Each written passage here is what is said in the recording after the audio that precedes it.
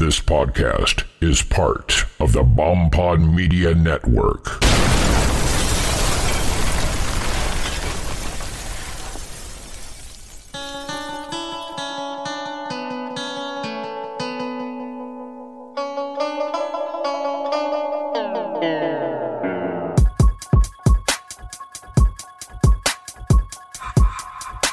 It's about to be a fun ride. Follow along, watch as we slide. Paranormal just hit the lights. Goosebumps all through the night. Mixing just a little bit of twang. That girl sure can't do a thing. Together, hillbillies go insane. Laugh so hard it'll hurt your brain. Podcast you won't ever change. These two here, they got the recipe. Sit on back and listen in to some of our darkest mysteries, eh? Welcome to Hillbilly Horror Stories. And now here's your hosts, Jerry and Tracy Polly, and their dog Ninja. And this is my town. Yeah, this is my town. Hey, where I was born, where I was raised, where I keep all my yesterdays. Where I ran off cause I got mad and it came to blows with my old man. Where I came back, settled down, that's where they're putting me in the ground. This is my town. Yeah, this is my town. Welcome to episode 74 of Hillbilly Horror Stories. My name's Jerry, and I'm here with Tracy. Hey guys, what's going on this weekend? Cool story for you guys. First of all, we've got, you heard the song My Town from Montgomery Gentry. We lost Troy Gentry, who is a Kentucky boy, earlier this year. So he was one of the big-time music losses that we had in 2017. Such a shame. So actually it was last year, not earlier this year. Since it's 2018 now. Yeah.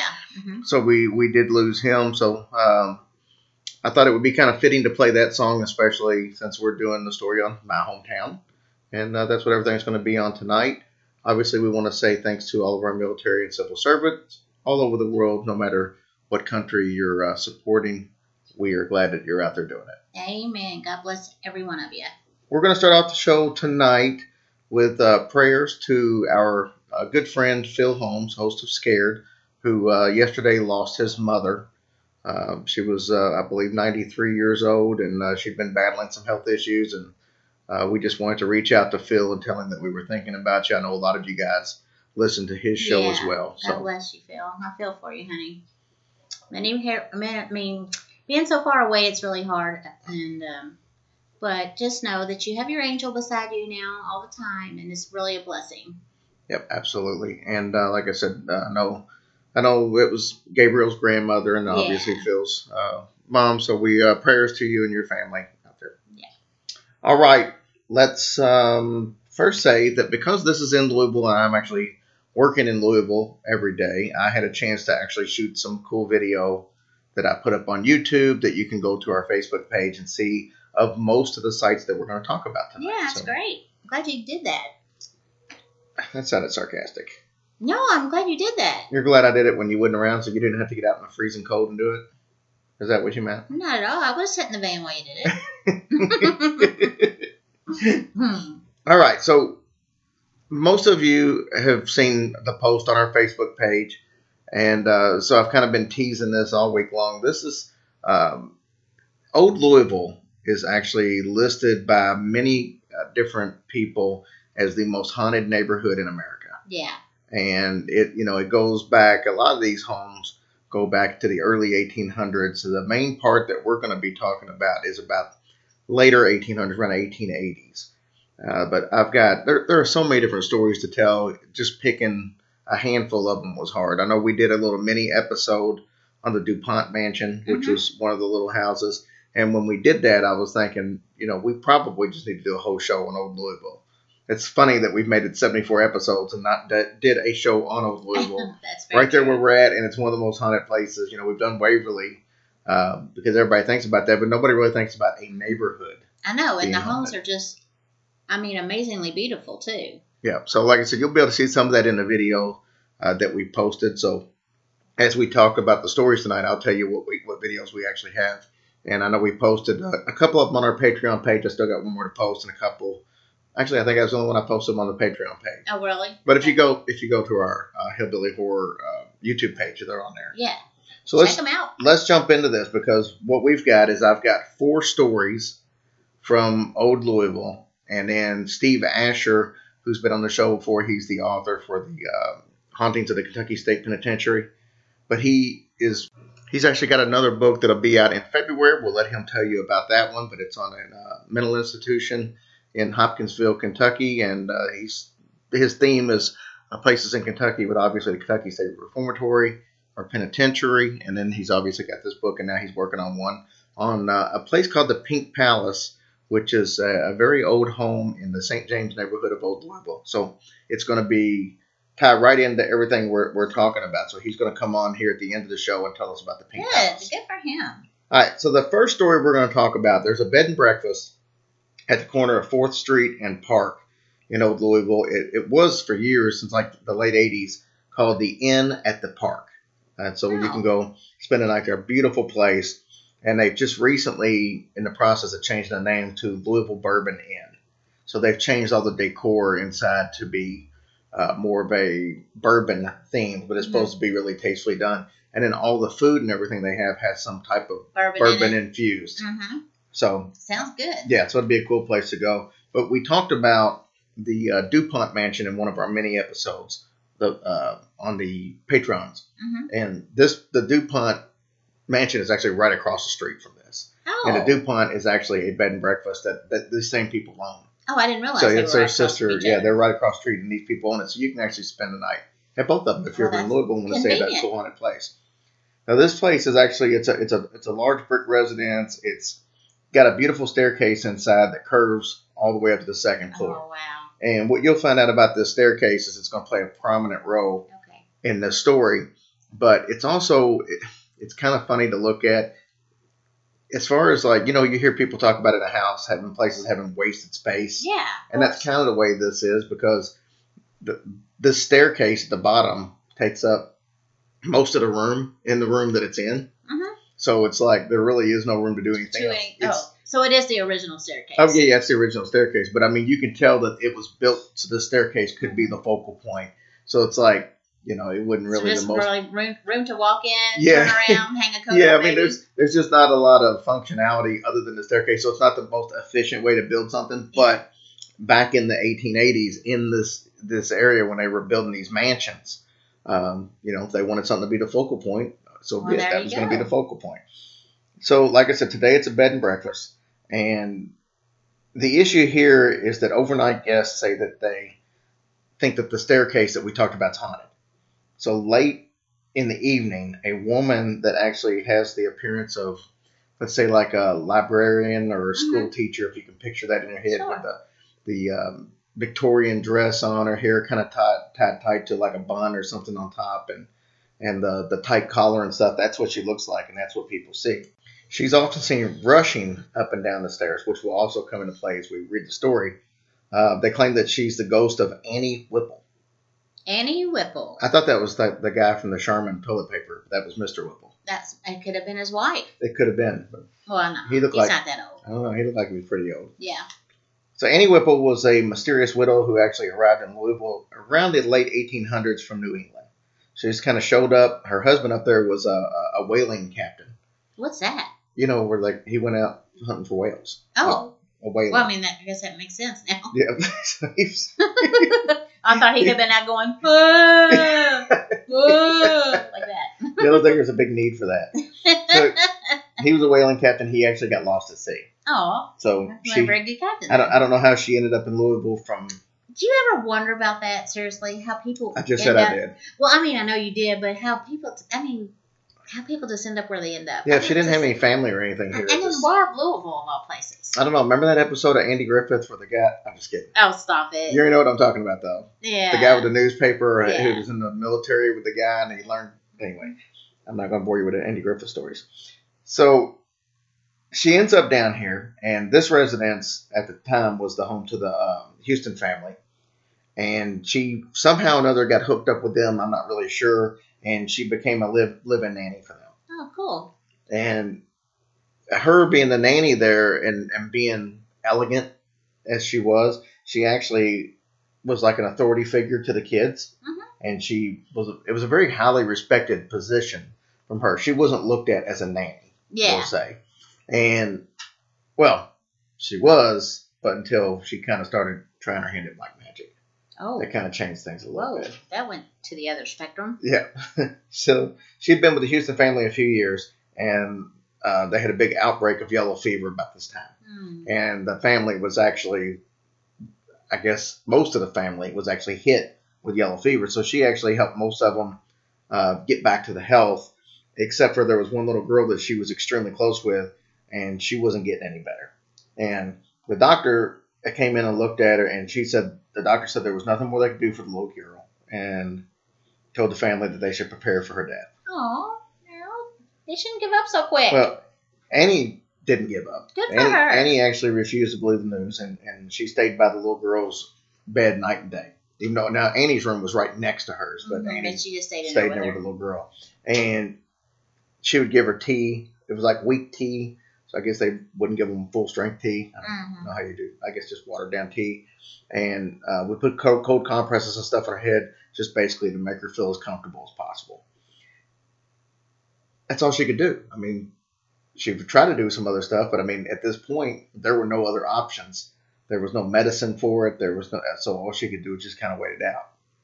Now, while Annie would sit there to try to, kill some time, she would flip through the newspaper of the day, which I'm not sure what it is. It's Courier Journal now. I don't know what the newspaper was. Yeah, I wonder what it was. Back in the 1880s, but she would just kind of flip through the newspaper and keep an eye on the girl at the same time. What she started noticing in the newspapers, there was a lot of stories on local mediums and ads and stuff like that, that these people could reach out beyond the dead. They could help you. They could talk to loved ones. Keep in mind, the 1880s was the height of the spiritualist movement.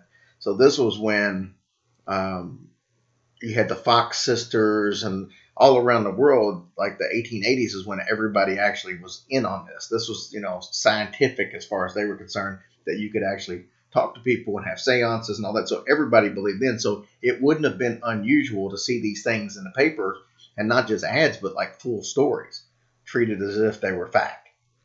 So that's what she was seeing. She was seeing these papers, and she didn't really get into all that kind of stuff. She didn't really believe in it. But one day, this one story that she saw kind of jumped out at her. And it was about a local doctor who supposedly was known to cure bewitched people. I don't think that was, like the show Bewitched. Right. I think it was. Yeah. So he wasn't trying to cure Tabitha or Samantha. And you can't trust somebody that's got two Darrens. So. Yeah, that's the way I look at it. But he supposedly could cure people, bewitched people, and patients with all sorts of ailments. So when she read about all the miracles that he performed, she knew that she had to kind of try to contact him.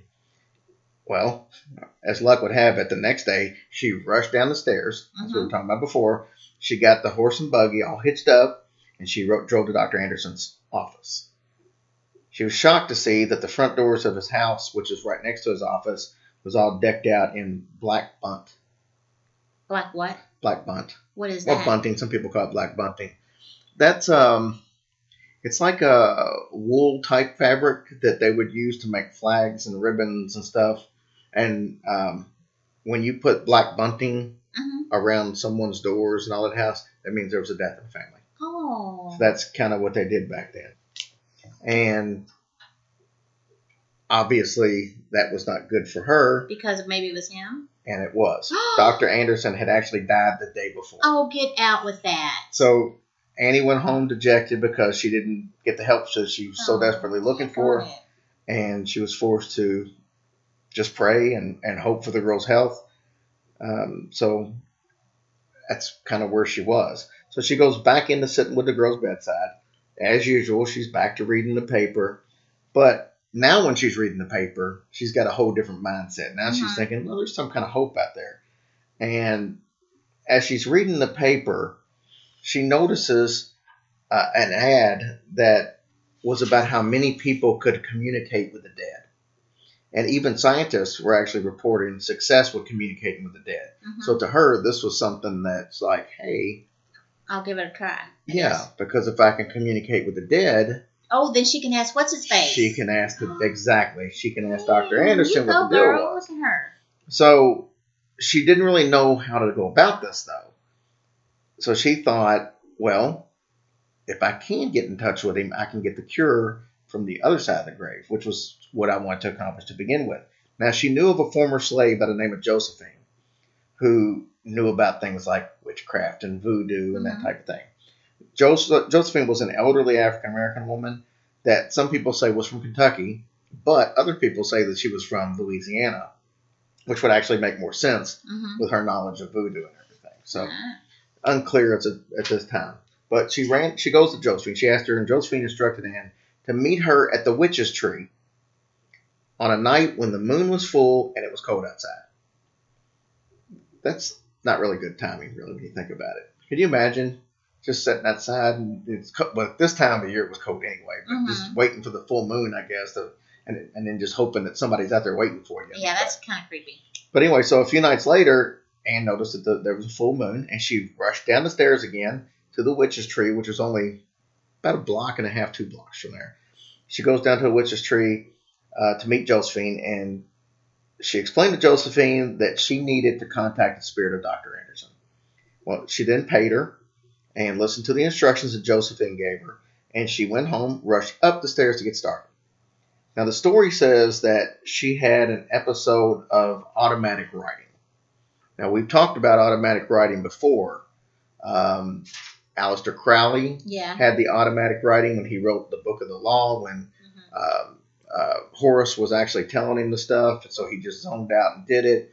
We had Robert Plant said that he did the same thing with Stairway to Heaven, that the words just came to him and he wrote it down. Yeah. We've had people claim that they wrote books and everything else that way, all from hearing the spirit. And automatic writing is obviously you go into like a trance type state, and then your body is just used for whatever, and it just starts writing. You got to put pen and paper in there. And probably today you could probably do it with a keyboard and a computer. Yeah. I don't know. Tapping out on an iPad for automatic writing. I don't know. I don't know how it works today, but that's how it worked back then. So she sat at the table. She lit one candle. She had a pen in her hand and a piece of paper. Now she sprinkled this supposedly magic powder over the paper that Josephine gave her. And she said a little prayer to summon the ghost of Dr. Anderson. Well, she said that this eerie, like, hush came over the room. And she didn't see anybody, but she could definitely feel some kind of a presence there. Her head slumped. She fell into a very deep trance-type state. So she requested Dr. Anderson's advice on how to cure the sick girl.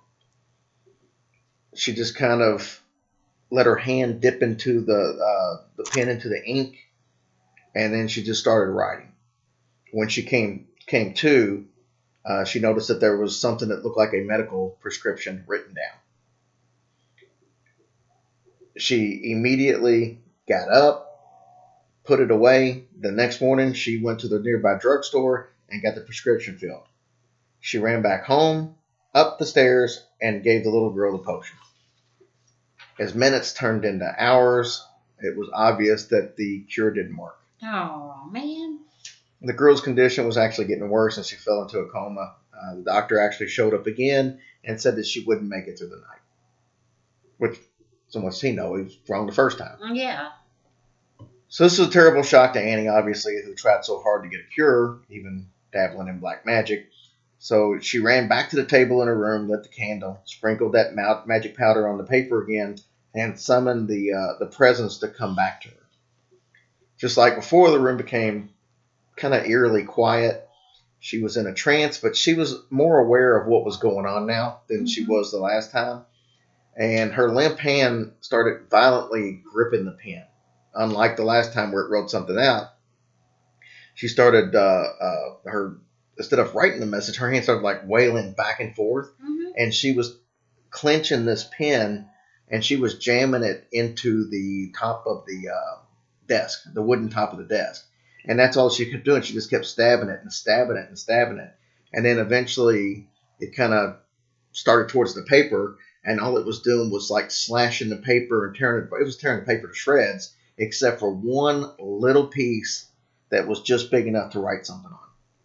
And when she kind of started writing and she came through, what it had said was, "You fool, I am not Dr. Anderson."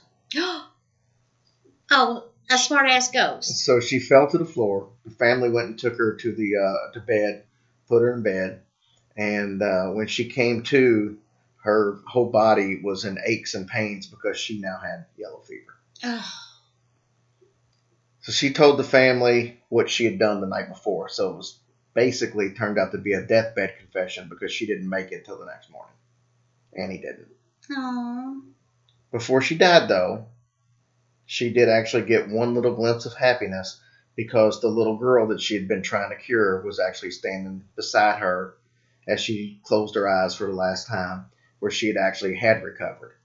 So Oh my gosh. who knows if she was, maybe it was just a delay on the cure working, or some people feel like that maybe it was dabbling in the black magic. It was Annie basically traded her life Her life for all. for the little girl without really knowing about it. So was Annie's life taken in exchange for the little girl? Nobody's ever going to know. But since that day, Annie Whipple's ghost has been seen rushing up and down those stairs Oh my gosh. as she would have been on that mansion on that beautiful curved staircase. That is great. So ain't that a cool little story? It is. So then the little girl made a full recovery? Nothing else on it, but apparently. Man. She was lucky to have that Miss Whipple. Yes, she was. That was very sweet. And Mr. Whipple, because they probably didn't have good toilet paper back then. that was a great story. I like that. Yeah, it's kind of a happy ending, I guess. Yeah, I mean, but you know, it's what you do. You sacrifice yourself sometimes for the people you love, and if that's what she felt she needed to do, then good for her. And maybe she's with her missing wailing husband. Yeah, I mean, they're probably all somewhere together. That may be the funniest thing you've said on this. That's a good story, babe. Well, it's going to lead us right into our second story. And I told you there's video. I actually got some video that I haven't posted yet of that bed and breakfast. It's just to the outside, but Yeah. I will post that. So if you go to our Facebook page, that will be up by the time you hear this. It'll be. You Sorry, don't I like can't barf go- on the microphone or can't what? go burping. But of course we're not editing it out. I'm Well, short on time. I don't know. So, yeah, so I kind of got some video of the outside of it, but you can actually go online to the inn at the park in Louisville and actually see some pictures of the inside. Mhm. And I've got a couple of pictures that I stole from that website, Yeah. and I'll post that so you can see the actual staircase. But it's not a great picture of the staircase. Yeah. It's Well, that's what you get when you're thieving. right. It's not a great picture, but you can kind of get an idea of what it is. But that story leads us into the next story, which I also have awesome video of, and it's already up, so some of you have already seen it. We mentioned that she went and met Josephine at the Witch's Tree. Mm-hmm. The Witch's Tree has a cool story all of its own. And if you actually go to the Witch's Tree now, as I did yesterday, and you'll see in the video, you know, we talked about Marie Laveau's tomb in New Orleans, how people go and they put the X's on there and they leave little trinkets and stuff. People do the same thing to this Witch's Tree. And so if you go there, you will see little voodoo dolls hanging from it. You'll see little figurines hanging from it. I saw really a little. cool. I saw like a miniature bottle of lotion like you get from a hotel. I don't know. What the heck was I that don't know for? why that was there. Little clown dolls and just the weirdest things. And then people will put up little cute little signs that say like the witch is in and stuff like that. But we're going to get into the story of that. But this place is really cool, and it sits right there on the corner. But I'm going to tell you a little bit about the history of that tree that Miss Whipple met, what was her name, Josephine at. Okay. All Sounds right. great. So in the early 1880s, Louisville had an event that lasted about 3 or 4 years. Now, when I say lasted 3 or 4 years, they did it for 3 or 4 years, but it only lasted like 3 months at a time. And then they would do it again next year, kind of like the state fair. This was actually, it was called the Southern Expo, but it was more or less a World's Fair. So people would come from all over and they would display new inventions. And as a matter of fact, in the 1880s, this was the largest wooden structure ever built. And Okay. even to this day, it was like just basically like a fairgrounds or something where they could stock all this stuff inside. And matter of fact, Thomas Edison, who's from Louisville, who created the light bulb, he first displayed the light bulb there. There was like 4,800 of them that were displayed there. So it would actually light up the whole place, and nobody had ever seen the electric light bulb before. Oh, so that's where that was displayed. That's awesome. Now, that place has since been torn down, obviously, years and years and years ago, and now there's neighborhoods and everything there. And that's kind of where this, originally where all this witch tree and all this stuff was, that was where the Southern Expo was.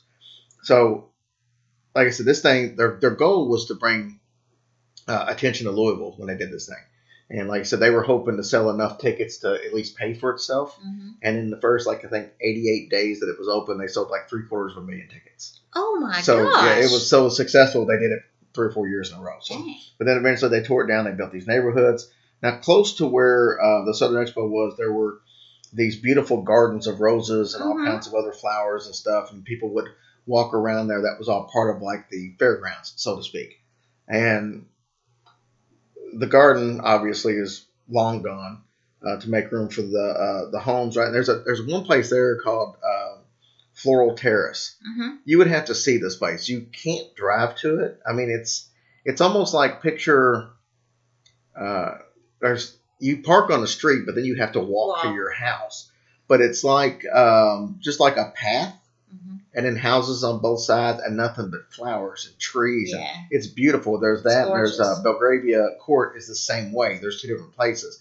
And I don't know of any place in the United States that are like these. I wish I'd have got some video of that. But you can pull up pictures of them and just see. And these houses are, oh my God, they're knock dead gorgeous. I mean, these are $2-3 million homes. And they were all built in the late 1800s. But anyway, so that's what was there. Once they moved all this stuff, that's what they put there. Now, one of the trees at the corner of 6th and Park isn't really one of the beautiful trees that we're going to talk about because this is the witch's tree. And it's a sight to see, nonetheless. So it's twisted, it's all gnarled up, and the locals have always known it as the witch's tree because the story goes back to the 1890, roughly. So back in the olden days, there was this very tall maple tree that stood there right there at the corner of 6th and Park. Now, legend has it that the tree was, I guess, a favorite meeting spot for a coven of Kentucky witches, and they would actually go there and meet underneath the tree at midnight, like you would expect witches to do, and they would cast spells and brew all their potions. Now, in 1889, a famous lumber merchant in town by the name of Mr. Mengel, he decided that he was going to chop the tree down. Now, the reason he was going to chop the tree down is he was actually part of the May Day Festival, planning celebration committee. And the May Day Festival back in Victorian times was a very popular festival that they would do. So what they would do is cut down a tree to make the centerpiece, which is the maypole. Have you ever heard of a maypole? Yes, actually. That's what that is. So what they would do is you need a very tall, straight tree, and then you would cut it down, and you would take all the bark and everything off, and then you would decorate it with, I guess, like garlands and stuff like that, just to make it look good. And that sounds pretty, though. They wanted to use the witch tree to cut down for this, and uses the maypole, and the witches found out about it, and they were none too happy. Oh, I was supposed to say, I wouldn't think they would like that too much. Yeah, so they actually warned the committee that not to take their tree, and they even left a note pinned to the tree on parchment, which is kind of funny because parchment is like made of bark. Oh, yeah.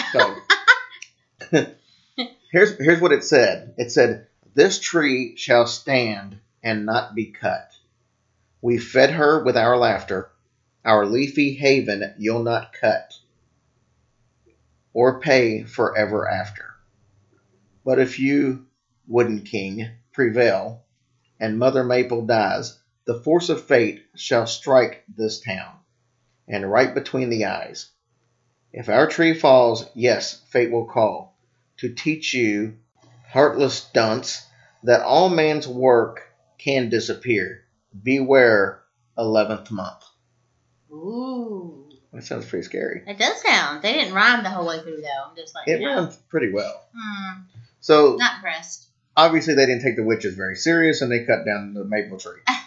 Do they not listen? A terrible shriek being heard echoing all through the neighborhood as soon as the tree hit the ground, and the witches kind of fled from there.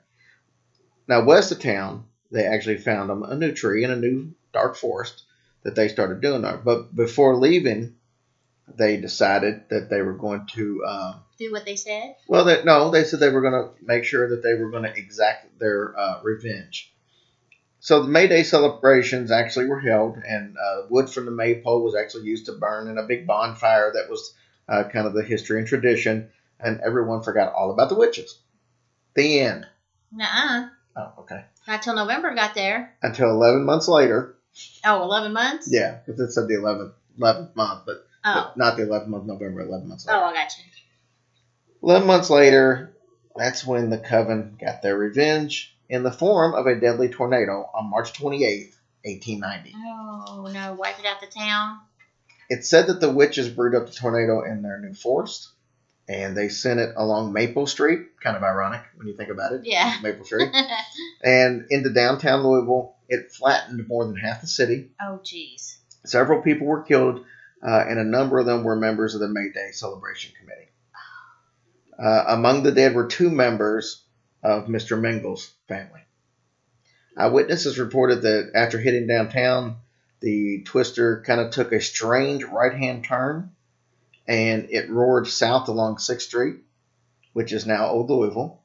And as it got right past the gardens where the tree trunk was, where they did it, they said a bolt of lightning shot out of the tornado and struck the tree trunk. And that tree trunk, a new tree kind of branched out of it. It just like instantly just kind of magically appeared from it. So there was like a real big explosion and everything. And then it just magically sprung out of the the stump of where that was. And to kind of replace the one that the witches took. Which, it's got that big gnarly trunk, which I said it's hard to explain. You have to just kind of see it. It's got that gnarly trunk and thin, bony branches. It's actually much more of a witch-type tree. Oh, I was going to say, yeah, I think it would be what more... the old maple was. Yeah. And so even what a bunch of heifers. But even to this day, local witches actually come back to that neighborhood and still brew potions and cast spells and stuff. Wait, there's witches still? Yes, babe. They come back there and they do the lotions? I don't know that they do lotions. Oh, I mean potions? Yeah, they do potions. I don't know if they do lotions. But there was that little bottle of lotions. I know. We should go visit that tree. I went yesterday. Well, I want to go, I mean. I took video. It's on the Facebook page. I know, but I would like to see it in person. So, once again, video on the Facebook page if you want to check it out. I'm glad you did that. That was crazy. That's what I thought, too. That is a good story. Yeah, it is. I cannot believe it grew like another tree. It's really cool to see. Now, obviously whether that happened or not, but this tree definitely is different than any tree in the area. Yeah, there's nothing even close to it. It happened. It really happened. I'm sure it did. Man. Are you a good witch or a bad witch? I thought we'd take a second real quick in between stories to discuss the iTunes reviews this week. Oh, yes. Thank you. We had one from RDA Ruben EPT. Books by Google. Sarah Nay. Forensics Lex. And that's what we had this week. We had 4. Well, thank you guys. We appreciate your iTunes. It would be great if we could have more because we get so excited to see reviews and things like that. So to know where we need to improve or whatever, or what you guys, think about the show. Yeah. I just like to see it because that's how we get more listeners. He said, yeah. So, if you guys can go on iTunes and leave reviews, and if you don't have Apple, you can go on from a desktop or a laptop and get an iTunes account, even if you, like I said, don't have an iPhone or an iPad. Yeah, but that really does help us more than anything. So, like I said, we like any type of support you guys give us. Some of you guys donate to our Patreon. Oh my gosh, we appreciate that. You all so much. And then some of you leave us reviews, and we appreciate that just as much. Oh, we do. So yeah, if you can leave a review, that's the cheapest way to support the show because it helps us move up in the rankings, which means more people find us.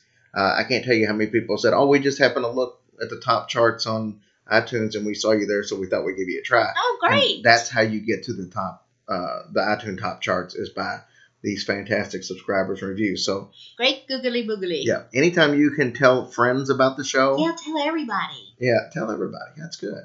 That's what we need. Tell a friend. Phone a friend. And just for the record, you guys, the last 3 weeks, we've had record-breaking weeks. Each of the last 3 weeks, Oh more my gosh. listens than we've ever had. And that's all because you guys are sharing with your friends. Yes, thank you guys. It's so exciting for us. Okay. Love it. Love you guys. All right, couple more stories. This one is gonna. There's a couple of. I shot a video of St. James Court. Now, a lot of you in the area will definitely know St. James Oh, Court. yeah. There is a world famous, and I say world famous, and I'm not exaggerating, a world famous art fair called the St. James Art Fair that happens every year in Louisville, and it happens right here in St. James Court. It's right around Derby time, I think, right? I can't remember I think it's like exactly when before it was. Derby, but it is. I mean, it is. If you ever get a chance to go to this place, it's amazing. And I didn't mean to interrupt you, so go ahead, Ben. No, that's fine. But one of the videos I shot, I actually just kind of rolled around the court and took pictures because there are so many haunted places right here in this court.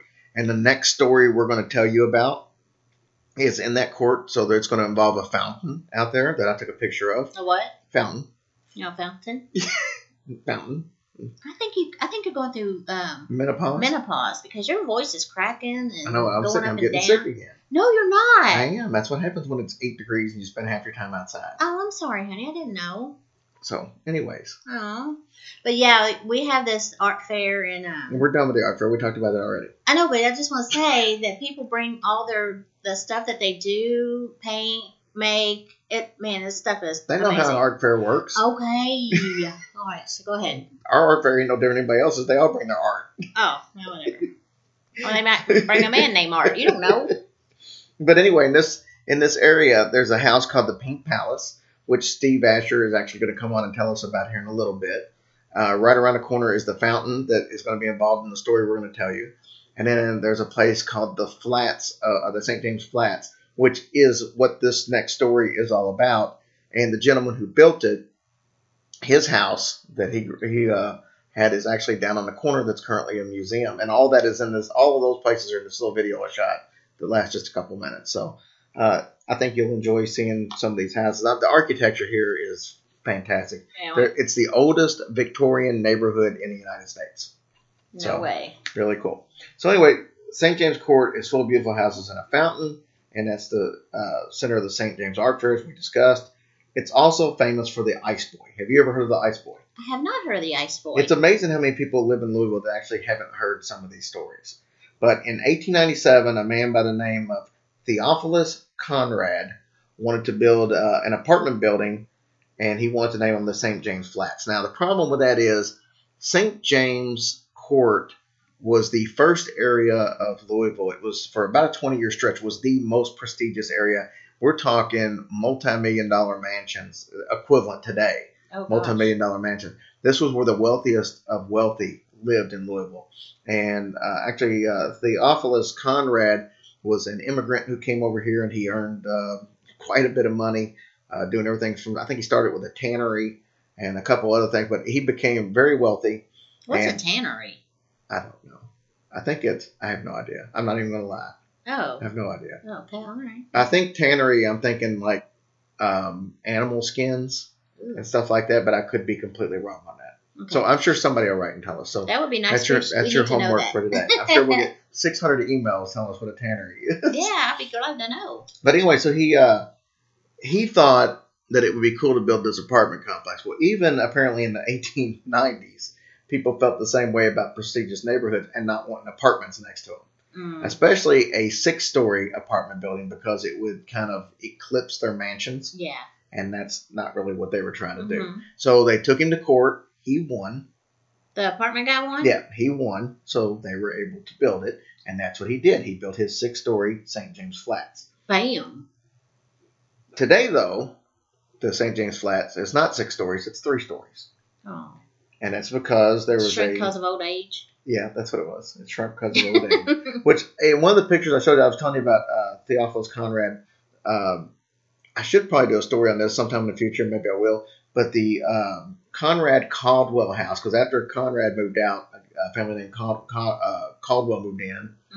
And try saying that 3 times. Conrad Caldwell. Mm-hmm. But the family by the name of Caldwell moved in. They lived there for like 40 years, Mm-hmm. made a bunch of changes and stuff, and now it's a museum. But you'll see, I stopped and took a good long picture of that in the video because it's an awesome structure. But that's where he lived, and he built these, just catty corner from it is where he built these apartments.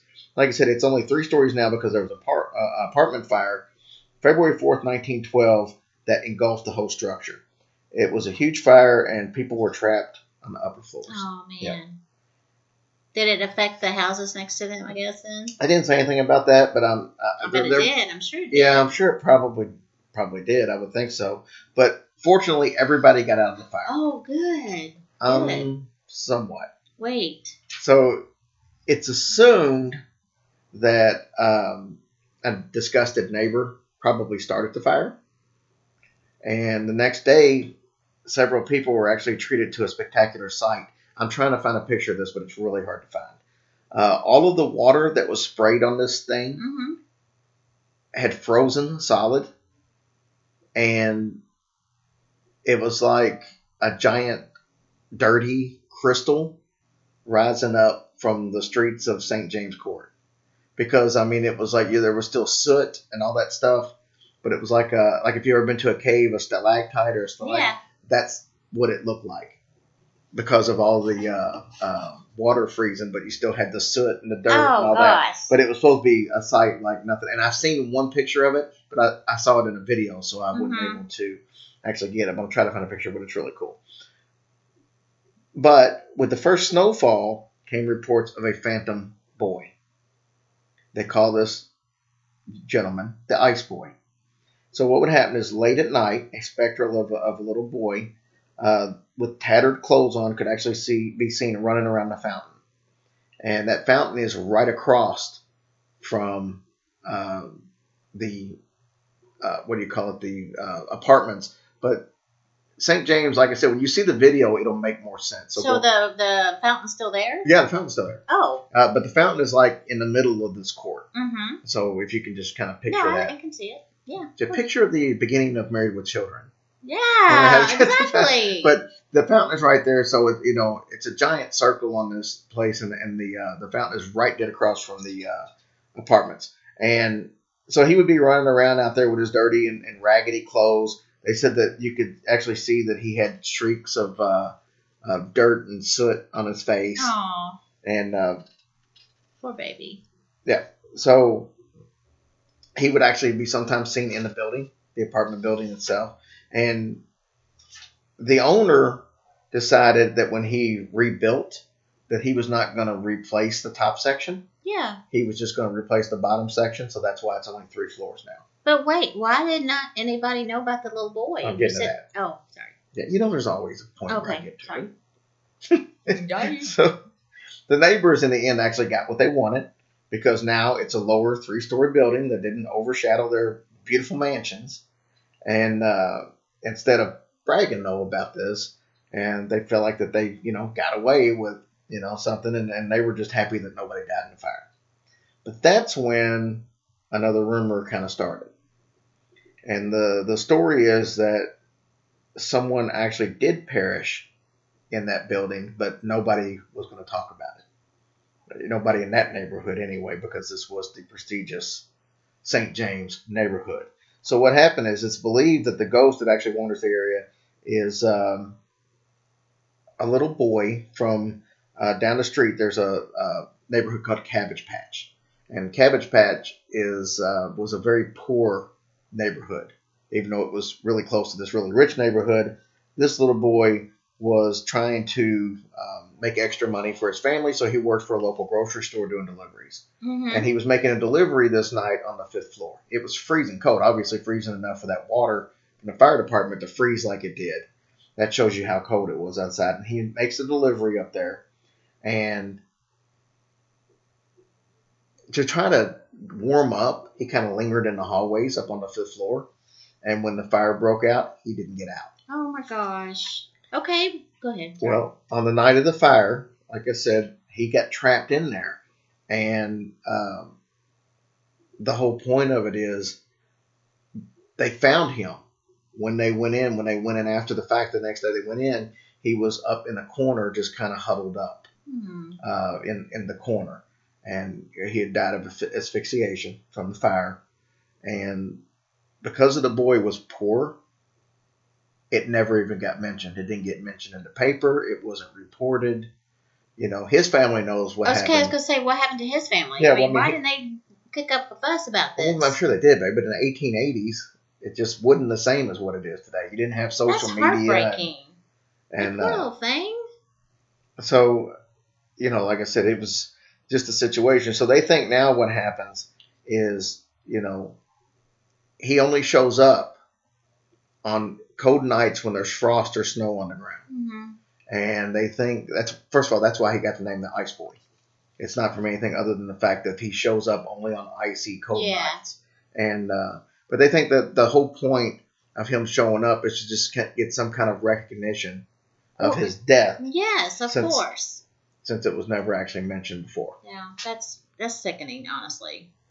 So it is. And that's the story. But it's like I said, and we talk about this with Steve Asher a little bit later. But that just goes to show, in certain environments, if you didn't have money, especially back then, you weren't looked at as, I mean, think about, like I said, Steve mentioned this in the part we talk about, but even back in the mental institutions, back in the 1800s and back in the, people, the TV hospital at Waverly, people weren't looked at as people. I mean, if you were in there, you were, fair game for experimental surgeries and all that stuff, just because they didn't look at you as people back then. And in this point, if you were poor, you weren't looked at as a person. You were, well, that's or really at least sad. wasn't given the same respect as if you had money. Yeah. Those people suck. All right, so here's our last story we have of the night before we listen to Steve tell us about the Pink Palace. This is a sad story. It doesn't have a happy ending. Jesus, Pete. And this is the only one that I couldn't get video of because, to be honest with you, I didn't have an exact address. Mm-hmm. But I know it's on South 6th Street of Louisville. And the story is two sisters, Susan Shira and Linda Gregory. They bought a Queen Anne house on South 6th Street several years ago. Okay, and they decided they were going to do some rehab on it and get it back to its former glory. It was in really rough shape when they bought it. But today, it actually is beautiful. Mm-hmm. And they've done all the work on it, several years later that took. And these homes are very expensive to do upkeep on, Mm-hmm. these Victorian homes. But it's a wooden house. It's a really soft blue with white shingles. And it's got one of those turrets on the outside. You know what a turret is? No. Like the rounded, like you would see on a castle, the little rounded part of the house that have the, the windows in it. That's what a turret is. Okay, So I didn't know. but there's a lot of those Victorian houses have that. That's what makes a castle look like a castle more or less. Yeah. It's usually those things. Okay. Inside, it's got hardwood floors. It's got brass lighting fixtures. It's got awesome fireplaces that have hand carved wooden mantels. Oh, sounds beautiful. Yeah. And a girl in a white dress that shows up as a ghost. It's got that on the inside. It's got that too. Little extra something. So when Susan actually started restoring the house, she knew something was up right off the bat. She said that things would disappear and they would turn up in different parts of the house. She said that she would actually turn the radio off and the radio would turn itself back on. Mm-hmm. So she would have that problem. She would have strange creaks and groans that were always at the bottom of the steps down by the door. And she said that she would hear footsteps and skipping across the floor as if it was a little girl. At sunset, she started even having more weird things happen. She would get loud knocks at the door, but when she would rush to go answer it, there was never anybody there. And this would happen almost nightly. So one day, she actually made an interesting discovery. She was kind of cleaning one of the fireplace mantels, and as she's up on a chair cleaning it, she notices there's like a panel. And she moves the panel out, and there's actually a little hidden space. And in that hidden space is a black and white picture of a little girl about 7, 8, 9 years old. And she's in just a little simple white dress like you would see in the 1900s. Well, she decided that she's going to get back to cleaning, so she laid it up on the mantle. She's the only one here, okay? And as she lays it back on the mantle, she wakes up the next morning, she goes downstairs, and she just happens to notice that picture's not there. She has no clue where it is, never turned back up. Like ever? Ever. And so that night, she actually heard at sunset 3 loud knocks on the door. And she runs down there and opens the door. Nobody's there. But she heard footsteps like run past her. And then she said she turned around, and at the landing of the steps, there was a little girl in a white dress. Not sure if it was the same one she saw, but it pretty close. And she said just as quick as she saw the little girl, she was gone, disappeared. And she decided that she'd like to be able to look into it. And so she started trying to do some research, but she really wasn't coming up with anything. Well, what she did find out, though, is there was a knock on the door, and it was an older lady, like in her 90s. And she said that she actually lived there as a little girl with her parents. Her parents owned that house. So Susan invited her in because she wanted to learn the stories about this. Now, keep in mind, between the time that she opened the door and had this image of this little girl and the time that she met this older woman, her and several other people had seen this little girl in the house. It's like she all of a sudden started showing up now because her picture was found. So this woman comes in and she invites her in for coffee. They sit and talk about, the house in general. This is her one shot to really find out stuff. And the older lady actually told her that a bunch of stories, and she's listening kindly. But then one story kind of made her just sit up and really pay attention. She said that during the Great Depression, her mother and father fell on hard times like a lot of people. And they had to take in some boarders to try to make ends meet. And she said one lady actually was staying at the room right at the top of the stairs, the bedroom.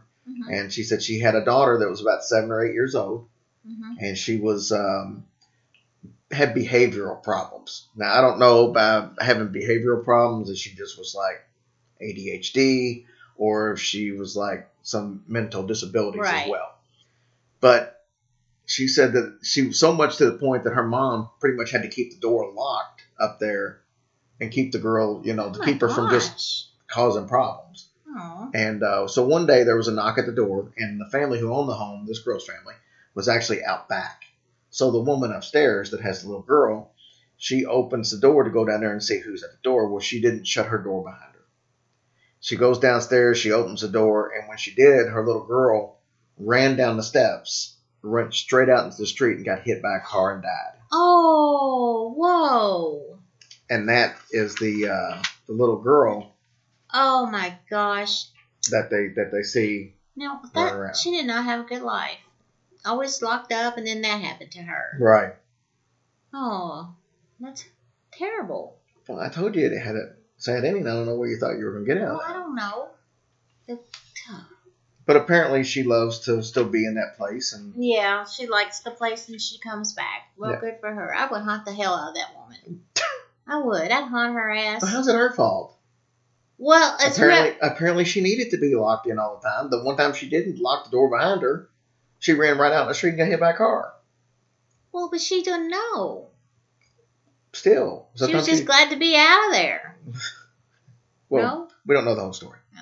Anyways, let's take a quick second before we bring Steve on and tell us about the Pink Palace and his book he's got coming out. Let's talk about our Patreons for this week. Yeah. We've had a lot of you guys sign up for Patreon. Thank you and so much. Yeah, absolutely. We absolutely love it. And we like I said, we keep trying to put out great episodes on Patreon. Not that we don't put out great episodes for the free show, but we feel like that you guys, if you're willing to fork out money for us, we're going to do our best to keep putting cool shows out. I put a little mini episode out today that was basically a listener story that I read.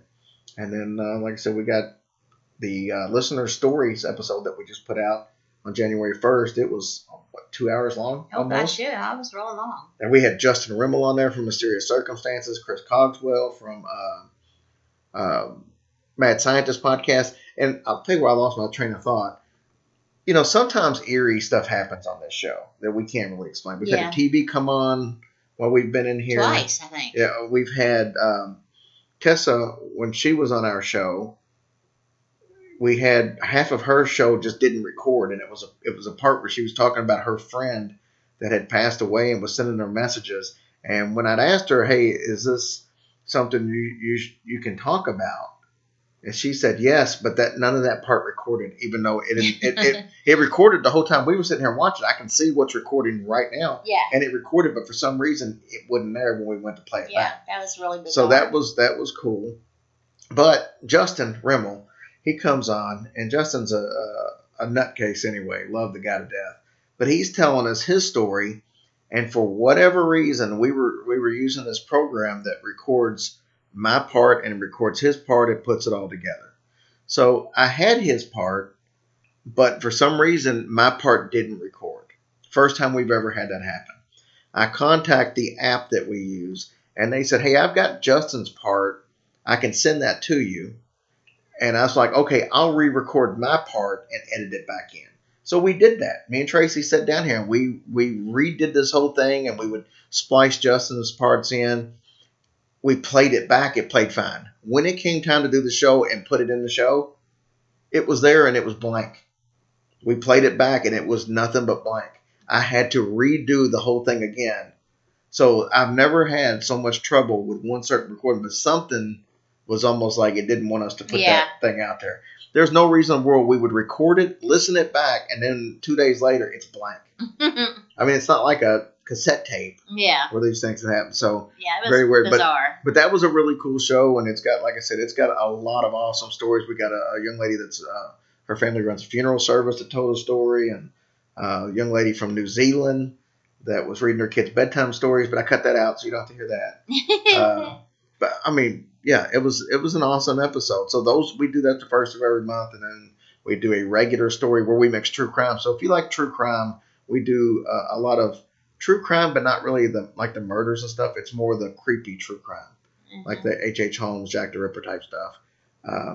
But anyway, so we do all that. If you guys would like to be a Patreon supporter and get a bunch of extra episodes for minimal amounts of money, just go to our hillbillyhorrorstories.com, and we've got a link right there to it on the Patreon page. So what we're going to do now is tell you who signed up recently, because we greatly appreciate it. We had Tim Mays, Leslie Tyler, Quinn Marie Secor, Becky Faulkner, Kimberly Schlinke, Tara Vernon, and Ann Van Wenzel. Wow. Probably Wenzel. Ann Van Wenzel. Thank all of you guys so much. Thank you all. Bless your hearts. Thank you so much. So now let's listen to Steve real quick. I think you'll get a kick out of this. Steve's a talker, and he's really good at what he does. It's like two friends talking whenever he comes on, and I really enjoyed it, and I hope you will too. All right, I'm joined by Steve Asher. Steve's actually been on the show before. We had him on because he was the author of The Hauntings of the Kentucky State Penitentiary, and he actually has a new book out now, sticking with the Kentucky theme of a place in Hopkinsville, and he's working on another book that ties right into what we're doing today. So I thought it would be a great opportunity to talk about what our show is and give Steve a chance to tell you about what he's got going on in his line of books. Steve, welcome to the show. Hey, I appreciate you having me back on, but it's a pleasure. Oh, it's my pleasure because I enjoy talking to you. I love the first book. Haven't had a chance to read the second book yet, obviously, but that thing has just recently been released, correct? Yes, sir. Yeah, like I said, it's out on pre-order. It won't actually be like on bookshelves. I mean, people can order it now, obviously, and I believe they can go ahead and order the ebooks and things like that, and maybe get it a little bit before February. But I believe it's February 26th that the Hauntings of the Western Lunatic Asylum will be out. It's the second part of what was going to be a trilogy, possibly a 4-part, depending on what I decide to do. And yeah, like I said, it's through Simon & Schuster.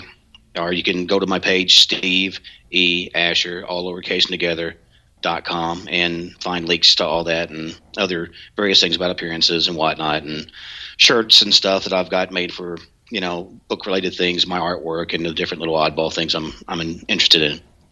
Steve, now I know the first book you wrote, The Hauntings of the Kentucky State Penitentiary, you actually worked there for a little bit. Now with the second book, did you spend time at the lunatic asylum? Well, a lot of people think I probably should have, but no. I've obviously been by there, talked to a lot of staff. I've done as much photography outside there as I can.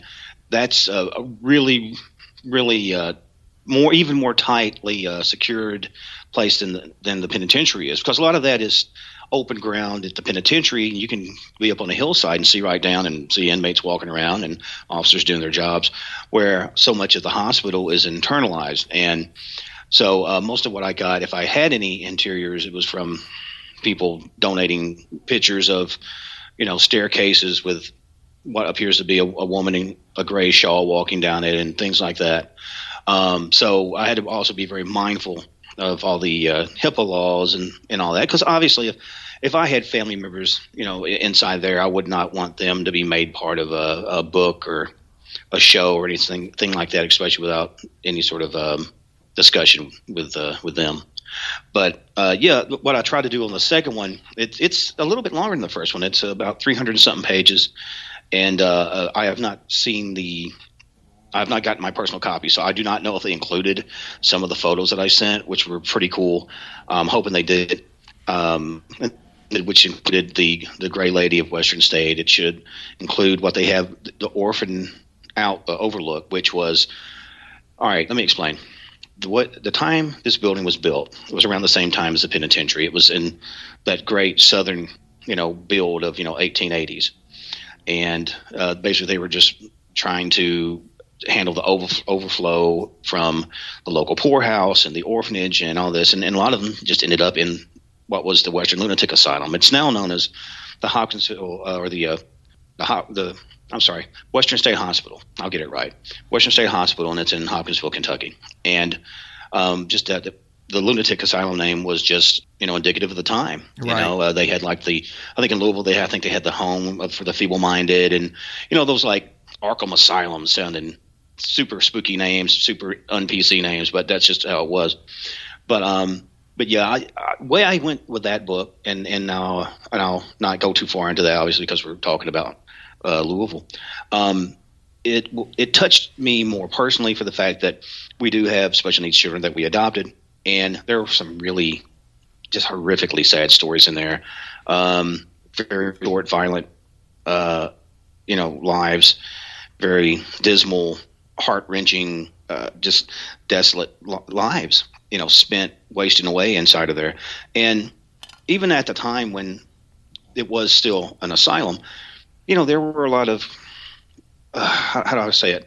By our standards, there were archaic and brutal medical practices. Obviously they're not really doing lobotomies anymore. They're obviously not doing, a lot of the sort of, electroshock therapy, at least like they were doing then. They may do something in extreme cases, and they may do like hydro or cool water baths, but they don't give you ice baths or burning hot water baths or all that kind of stuff, binding you and all that stuff.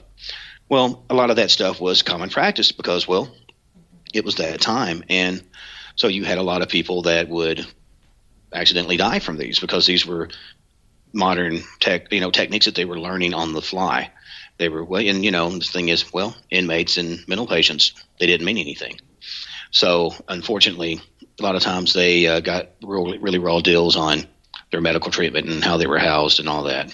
But so the thing was, like I said, with that book, it is super creepy, and on certain levels, it's even more creepy than the first one, for the fact that that most of these people really didn't do anything willingly to get in there. I mean, you had a few people that were criminally insane in there, and that's what's the sad thing. It's just like in the early penal colonies and things. You would have really hardened criminals. You would have disenfranchised poor.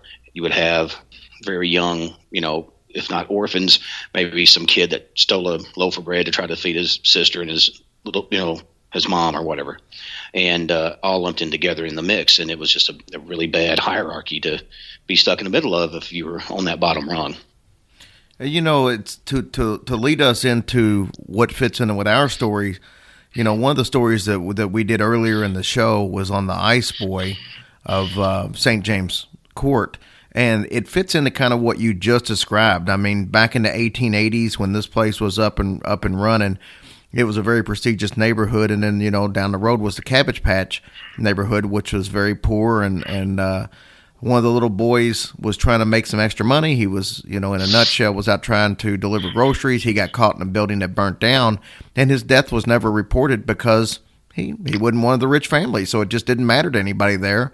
And so they just pretend that nobody died in the fire that was probably purposely set there. And the reality of it was there was a young boy killed there, but he wasn't important enough to mention back in those days because he didn't have money. So it's sad that the thought process back in those days. Well, sure. And that's, again, it's that time of, children were seen and not heard. And, they were a means to an end. They were, okay, we're having a baby. Good. A couple years, I'll have me a new, plow hand. I'll have me a new, whatever. It's not a good thing, but it is what it is. And again, it's time sensitive in regards to the era you're looking at. That seems like you said, especially in early Louisville, with all the growth. But like you said, in the middle of that growth, you did still have that stark difference, that dichotomy of the ultra wealthy and the ultra poor.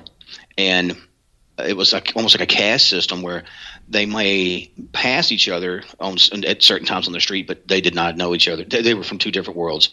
It was like a ghost passing through, and they didn't see each other for the most part. And it's really sad, because like I said, I hate to hear about children being hurt and stuff like that. It's always been my kind of like where it really wounds my heart, and it says something too about the tenacity of a human spirit that for whatever reason feels compelled to hang on, and it keeps being seen and keeps seemingly making contact with people, almost like maybe it just doesn't realize what's happened. Well, that's going to lead us right into one of the main reasons I brought you on tonight. Obviously, St. James Court is prominent in the stories that we told tonight, and I purposely left out one of the biggies because your newest project, as you're always busy, is you've already started working on a new project that is based on the Pink Palace. And I thought this would be a great opportunity to bring somebody on who's done so much research on that particular property and have you tell us a little bit about the history and the paranormal side rather than me go on about it, since you're the expert here. So I thought I'd turn the microphone over to you for a few minutes and talk about the Pink Palace. Well, I don't know about the expert, but it definitely is an interest of mine. Well, I'll give you like a quick kind of background on the Pink Palace. Initially, it wasn't even pink. The building, which was built in 1891, it originally served as a gentleman's club. Not so much. Well, I mean, depends who you talk to. Some people says, well, there wasn't really casinos there, or any kind of more decadent stuff. It was more like, old rich guys smoking cigars and, talking about their latest caribou hunt in Africa or something, But, you could ask other people, and then they said, no, there were rooms. They called them large closets up on the second floor that served as small bedrooms. And some people would say, oh, well, that was for if the gentleman imbibed too much, and they wanted to kind of sleep, as opposed to taking a carriage ride home inebriated or something. They just crashed there. But, you know how it is, there's a lot of money going on, wealthy men. They like to entertain. And, so, you get those, the mind can wander. But in time, what ended up happening was a group called the Women's Christian Temperance Union took over the home after, I believe there was maybe one or two owners. There's been just a liturgy of umpteen people that's owned it off and on. And once the Temperance Union took over, the way I understand it, they painted the whole place pink to separate it from its supposedly dastardly history. And from that time on, there's been different families there, and different people's reported everything from there was a ghost that they call Avery. There was a Mr. Avery that had lived there in the early times. I'm not sure if this is at the time of the Gentlemen's Club or sometime afterwards, but he's been reportedly seen around the grounds, in the buildings. Apparently, he was an avid reader, and sometimes he would be seen in one of the little torrent rooms. The way the building is set up, it's got a lot of kind of French chateau elements to it.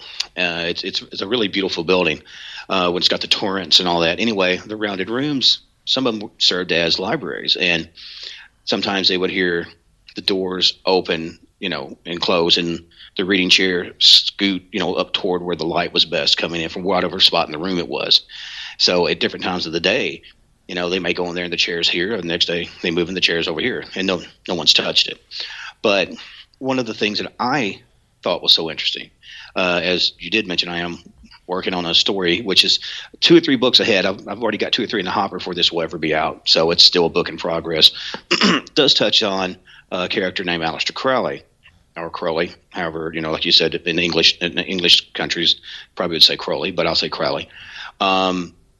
Most people know of Crowley through, different things, his connections to Freemasonry, his connections to the Golden Dawn, which is sort of a mystical spiritualist movement, which, as I understand, there's still if not thriving, at least functioning chapter in Louisville today, and which surprised me. Upon doing the research, which would make sense because it was like, well, he apparently would come there, I'm assuming at the time of the Gentlemen's Club, and would, hang out and whatever, but would use some of the upper rooms for ritual work, be it spell casting, communicating with, spirit guides and things like that, because he wrote a whole lot of different, books and things. But he was also a painter. He was also a composer. He also, performed in plays and all this other stuff. And later, many years later, it was said that he was a spy. He was sort of a double spy for Britain against Hitler. So at one time, he was known as the most evil man in the world. I think it's because a lot of it, he was considered very decadent to the Victorian era. I'm sure most of us would be considered very decadent to the Victorian era. And so that was just a label he had. But in hindsight, you have to look at some of the positives too. So am I saying that's the guy I want to, babysit my kids? Probably not. But he did seem to serve a purpose more than just being a degenerate and a libertine and a this and that. But the things that I thought was really neat was the fact that he did come to Louisville, because I know he'd had like several houses, in Scotland that he did different sort of mystical work in, including, I believe, in Lexington in Kentucky. But he really liked Louisville because, especially that part of, around 6th Street, 4th Street in that area, there was a lot of very prominent people. But he also liked to go out to the clubs and to the pubs and to the this and that's and mix with the commoners and stuff. So he was sort of a flip-floppy kind of personality, where he did come from, kind of a Cambridge educated family and all that, but he also had that drive to want to explore and go to places like Louisville. And that's what, because everybody, I think, who knows much about Louisville, one of the first things that pops in their mind is that area and the Pink Palace. But I never knew there was anything like that connected with Crowley until, just recently.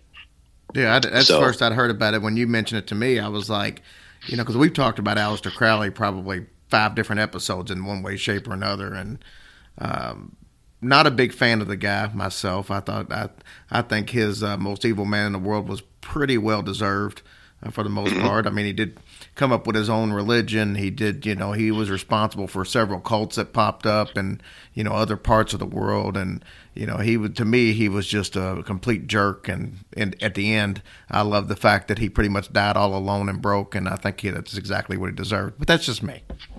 No. I mean, and like you said, I mean, I'm not saying I'm a cheerleader in any way. Right. I'm looking at the fact of, okay, even the worst guy in the world, if he helped in any way to shut down Hitler, I got to give him a little nod. Maybe not kick him quite as hard in his head, but he's still going to get the kick. But you know what I'm saying? It's like, well, even a broken clock is right twice a day. Yeah.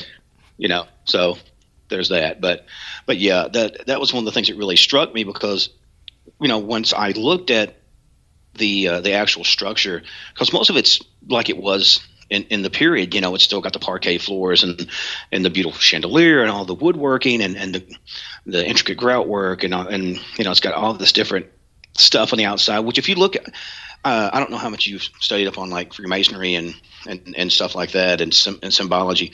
Like, even if you look at the main entrance keyway, it has like what appears to be like 4-leaf clovers all around the keyhole and all this stuff. So even in its framework, there's mysticism connected with it, even in the building of it. And I'm not for sure. I'm sure that, especially during this time, Freemasonry was still very much a wealthy man's club. I'm sure. It was a movers and a shakers deal. I mean, when I was in, when I was in the penitentiary, when I worked at the penitentiary, a very good number of the officers are Masons, and that's not to say everyday Masons are bad guys. This is that.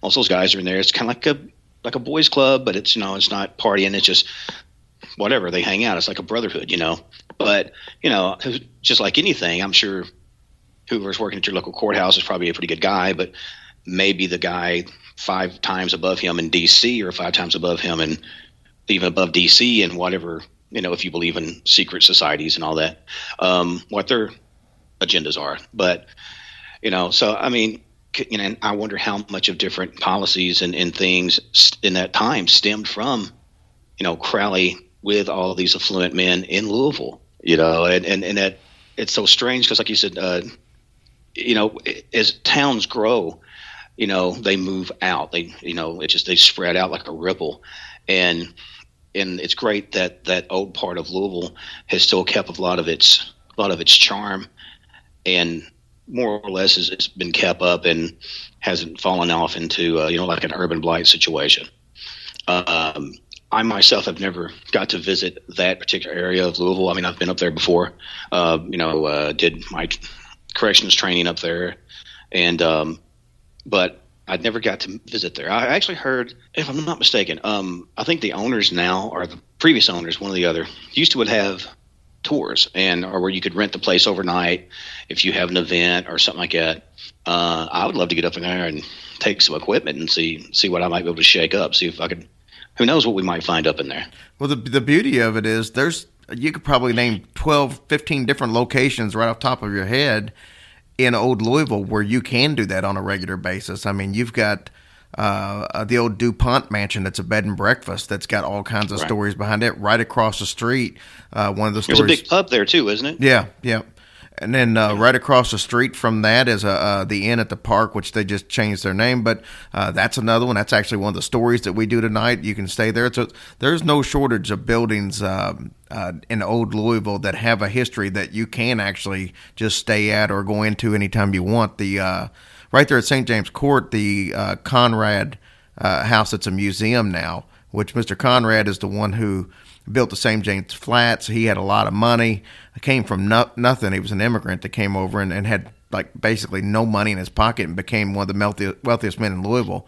And he built the flats there, but that place is a museum, and there's all kinds of stories in that, and that's just available anytime for people to go into. So yeah, there's no shortages of places to be able to just walk in and feel these eminent presence down in old Louisville. Right. Well, and it was a thing where, again, like you mentioned, I am very.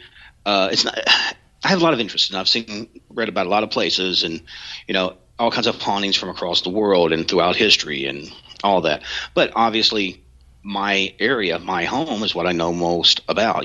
Western Kentucky and Southern Illinois and far, northeastern Tennessee. That's my stomping grounds, and that's where all the stories and things that come from my childhood and aunts and uncles and all those people that you hear these crazy old stories that you think are stories, and come to find out they weren't just stories. That they were real life in these people that they're talking about, and that's just weird how, like I said, Louisville. It's kind of like I'm trying to think of the fellow's name. He wrote a book called, I think, Ghost of Louisville. I am blanking on his name. Domine is his last name. I can't think of his first name. Dave. I think it was his name David. I think so. David Domine. David Domine. Yeah. Like I said, see, and it seems like he's did a lot of really good research on it. So it was one of those things where, because I've had people go, "Oh, why don't you write about Waverly?" And I'm like, "Well, Jesus, why don't I just rewrite the Bible? I mean, everybody's already, I mean, there's probably 6 or 7 books out there about it. If I was able to go at it from a different angle."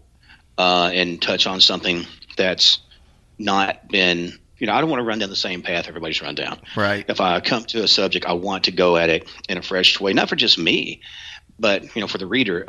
And I do get bored. I don't. If it doesn't interest me, I don't want to write about it. And once I started writing about the book that touches on the Pink Palace, and I found out there was a Crowley connection, and I was like, oh, well, okay, now I'm going to have to learn about this. And the more I learned about it, I was just like, wow, this is such an opulent, beautiful place with such a weird history. It was almost like the old Winchester mansion or something like that. Mm-hmm. And like I said, and I think those sort of stories are going to continue to, thrill and captivate people because, like you said, the activity seems to still happen. Like as we mentioned, Mr. Avery. And a lot of times Mr. Avery will appear like before something happens, like you hear about like the Hellhounds or the Banshees or something like that in different cultures. Like if he would appear, something like appear at your bed, you just get scared, you get out of your bed, a rock comes to your window. If you're in the bathtub or something like that, whereas one woman did, I think in the 60s, she had some toast going on in there. And anyway, he appeared and was like motioning toward the door. She jumped out, didn't know it was, ran out of the room, ran into the kitchen, and the toaster was starting to burn.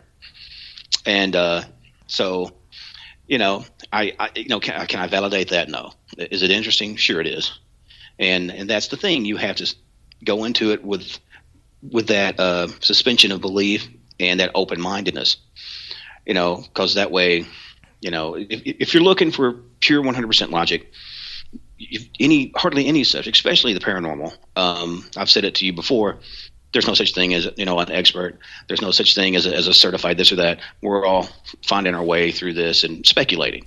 And sometimes we get pretty close to the mark, but it's and either way, the hunt is what it's about for me. I love finding these things and learning about these things and investigating these things. And I think that's what's pulled me into wanting to write about the Pink Palace and involve that part of old Louisville. One of the cool stories I heard about Mr. Avery, I know you said that he shows up to kind of help out, is there was a lady telling a story, and I don't think it was that long ago. I think it's been within the last like 15 years, 20 years.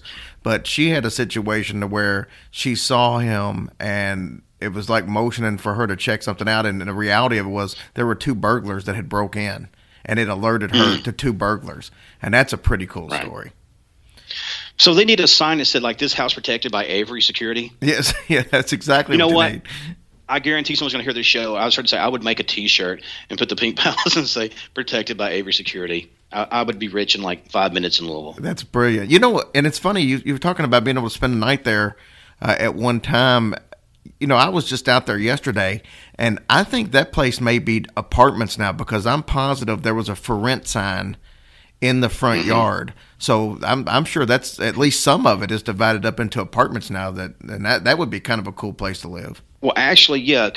Now that you say that, I think it is true because I knew there was a woman talking about a basement apartment. So I think it's got it segmented into basement first, maybe split into like a duplex on the second or the main floor, and possibly the same on the third. But I know that I'm sure if they've got a room and, if you just want to go in there and do some research and set up microphones and stuff, I'm sure as long as you're not traipsing through other people's property. But yeah, because I remember seeing a sign. It was back about 2011, maybe 2012, and it said, "Hey, Louisvillians, the Pink Palace is for sale."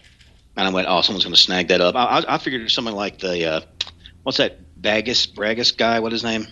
Zach. Oh, Zach Bagans from Vegas. Yes. Yeah, Ghost Adventures. Yeah. I was sure that dude was going to buy it up and turn it into like a theme park or something, because he's like buying everything, man. And which I was still, if he bought it, I go, hey, let me walk through it. But I'm not too proud. But yeah, and it's interesting how 1891, I believe, to now, all this time, all the lives that this place has had, and that's very indicative of any location that's stood that long and that's been cared for that long. It's going to continue to have all these lives. I think it would be interesting if for one night they kind of revisited the Gentleman's Club thing, which I'm sure you do. No, what I mean is this.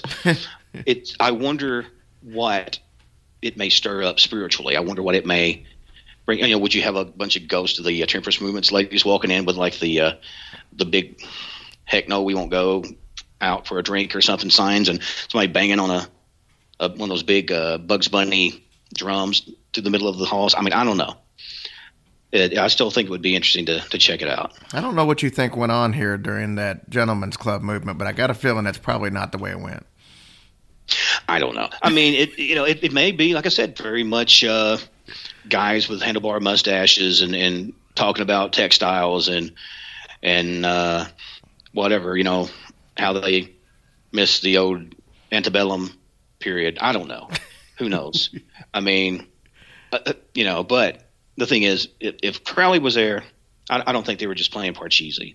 So. No, you're probably right on that one. I don't think he's. Of course, him. I mean, you don't tell us what him. He could roll some dice and end up casting a spell by accident. So you don't really want to play board games with Aleister Crowley. No, I would agree not. And I would be interested in having somebody go through with. I don't know if you so much would do this with the stuff that you. Okay, let me rephrase before I even say this, because you can go, come on now. Like, how you can go through with the blue light and find signs of any sort of bodily fluids. Right. I wonder if, like, where they had used, to draw circles and things like that, if they went across the floors, if any of that evidence of like drawn circles and runes and stuff that they made maybe with some sort of oil-based, paint or something like that for some of those rites. I wonder if they're still there. I could almost guarantee they still are. I mean, because I think they, like you said, they still got the parquets and stuff, but it depends on if they've refinished the floors. Because if they've refinished them, then probably not. But yeah, I can almost guarantee there's some kind of remnants left in that place somewhere. Yeah, it's like I said. The more I talk about it, the more I want to go. So maybe I'll load up and take the trip sometime soon. All you got to do is let me know when you're down, brother. We'll go together. Sounds good, man. Maybe we'll go there. They still got those crawfish boils and stuff like that there. This is Louisville. It's not New Orleans. No, man, but come on. I mean, there's a lot of there is a lot of that influence up there, though. Yeah, there's a couple of restaurants like that, but it don't go on like it probably did back in the. I'm sure back in the 1800s there was a whole lot more of it. There's a lot more of a French Creole type connection, but anymore it's just the name. I think. I don't see any signs of it. Yet and still, I'd be up for it. Steve Asher, fantastic having you on the show. We appreciate your knowledge. The book that's been out for a little bit, Hunting to the Kentucky State Penitentiary, I can't advise you enough to check it out. It's an awesome book. You guys actually sent me is it called a chit from Death Row? Am I saying that right? Yes, sir. It's a chit. Yeah, that was a way that people could trade out that to get weapons or get equipment, and then that way they knew what individual had what tool. Like, so if somebody went home, forgot to turn in their cuffs, they knew who to get a hold of. It was a good way of knowing who's responsible for what tool. And they always said, you don't give a chit, you don't get chit. Right. And basically it's like a little round piece of tin, it seems like, and it's got Death Row kind of imprinted into it. And it's kind of cool to have something that says Death Row on it that came from the prison. And I'll tell you this real quick, and I know you're got to go. That actually is a hangover from coal miners that come to work off season or this and that, or a line would shut down or whatever, or farmers who were coal miners part time, and they said, well, this is a good way of keeping up with stuff. That actually started out as an old coal mining way of getting pickaxes and all that, because somebody goes, oh, who broke this axe? It wasn't mine. Already turned mine in. And people would walk home with axes. So that way they kept up with their gear. And the bowling alleys took over the same thing. You have to give a shoe to get their shoes. Very much so. Who's going to wear them shoes home, though? I would. I like them. They're comfortable. But and you're more of a risk taker than I am. but I'm in Western Kentucky. I don't hardly wear shoes anyway. That's true. I've heard that about you guys. True. Steve, thanks for coming on, brother. When's the new book going to be out? Hauntings of the Western Lunatic Asylum is available for pre-order through Amazon, Simon Schuster, or you can go through my Steve E. Asher, all lowercase together, .com, and order it now, and it will be in bookstores February 26th, I believe. Steve, I appreciate it, and we're going to have you on at another time to talk about the cryptids. I know that's another fascination of yours, and I don't do enough of it on the show. mainly because I just don't have enough knowledge of it. But I know we talked in the past about having you on to talk about some cryptids throughout, and I'm sure you can shed some light on some Western Kentucky cryptids. I'll do best I can. And again, it was an honor to be on here, sir, and I appreciate it. And God bless you and your missus, and I will be in touch. Thank you, sir. So Steve is always a wealth of information. He's super fun to have on. So Yeah, he sure is. I enjoy listening to him. yeah, he's a trip. I'm telling you. If you think he's pretty funny when he's actually on the air, you should hear him off the air. So, guys, we appreciate everything that you do, and we thank you guys. I can't even express how happy we were. And we made it this far and we didn't even mention it. We hit our 1,000th download. Yes, why we didn't say that? The other night. Woo-hoo. And that was, I never when we started this did I ever think that would ever be the case. Oh my gosh, how exciting. We were so ecstatic. I was cloud nine. You guys are amazing. And like I said, this all comes from not just you listening, but telling your friends. Because, I mean, if you think about this, we've got over 70 episodes, I guess. And if each one of you listened to it once, that's only 70. Mm-hmm. And we've made it to 1 million, which means you guys are telling everybody and anybody who will listen. And we couldn't be happier. And, you guys celebrate with us because we wouldn't be there without you. We wouldn't have a show without you. Everything that we do is because of you guys. Yeah, you guys rock. Seriously. And I'm not going to lie. Sometimes it's tough doing this show just because you know how life is. There's 1,000 different things going on, and it's hard, and then you got deadlines. We got to get this show out at this time, and we got to get that out at that time, and the research has got to be done. And, I know I'm working 70 to 75 hours every week. I'm literally driving 3 hours every single day to and from work, and it makes it even harder to put in the research that needs to be done. But then when we see the reviews that you guys leave us and we see how many people care about the show and the personal emails and instant messages that we get telling us what the show means to you, that's what keeps us going. Oh my gosh, yes, absolutely. So we're not going anywhere, that's for sure. And hopefully you guys aren't going anywhere. Yeah, we hope not. Hang with us. Yeah. Hang. So, even though Tracy makes bad jokes. I do. But we love you guys, and we can't be more appreciative than what you guys do. We do. We love you guys so very much. And again, thank you for all you've done for us, and glad to have all these great friends aboard. Absolutely. This would be a good time to point out, since I keep forgetting about half the time, we have a store that you can actually go buy T-shirts and you name it, mugs, a little bit of everything. We got everything, even onesies for the kids. All the kids deserve onesies. Mm-hmm. But anyways, go check it out. It's right there on our website. And we need more people on our Facebook page. I've kind of let that out and kind of forgot about it. But we have fun on our Facebook page. That's the easiest way to interact with us, because anytime you write us a note, we respond back. Tracy hasn't been on there, but she will be after today. Yeah. She hasn't. We've only taken 1.5 years to add her to the group. Yeah. Rude. But she'll be on there and she'll be able to start responding and stuff too. But we post 3 different times a day for sure. We post a joke in the morning, an afternoon fright, which is some kind of little scary, might be a scary place in Minnesota, or it might be a story. And then at nighttime we do a twisted thought, which is usually something that's like pretty disturbing. Yeah, usually is. Because that's what we want you to think about right before you go to bed.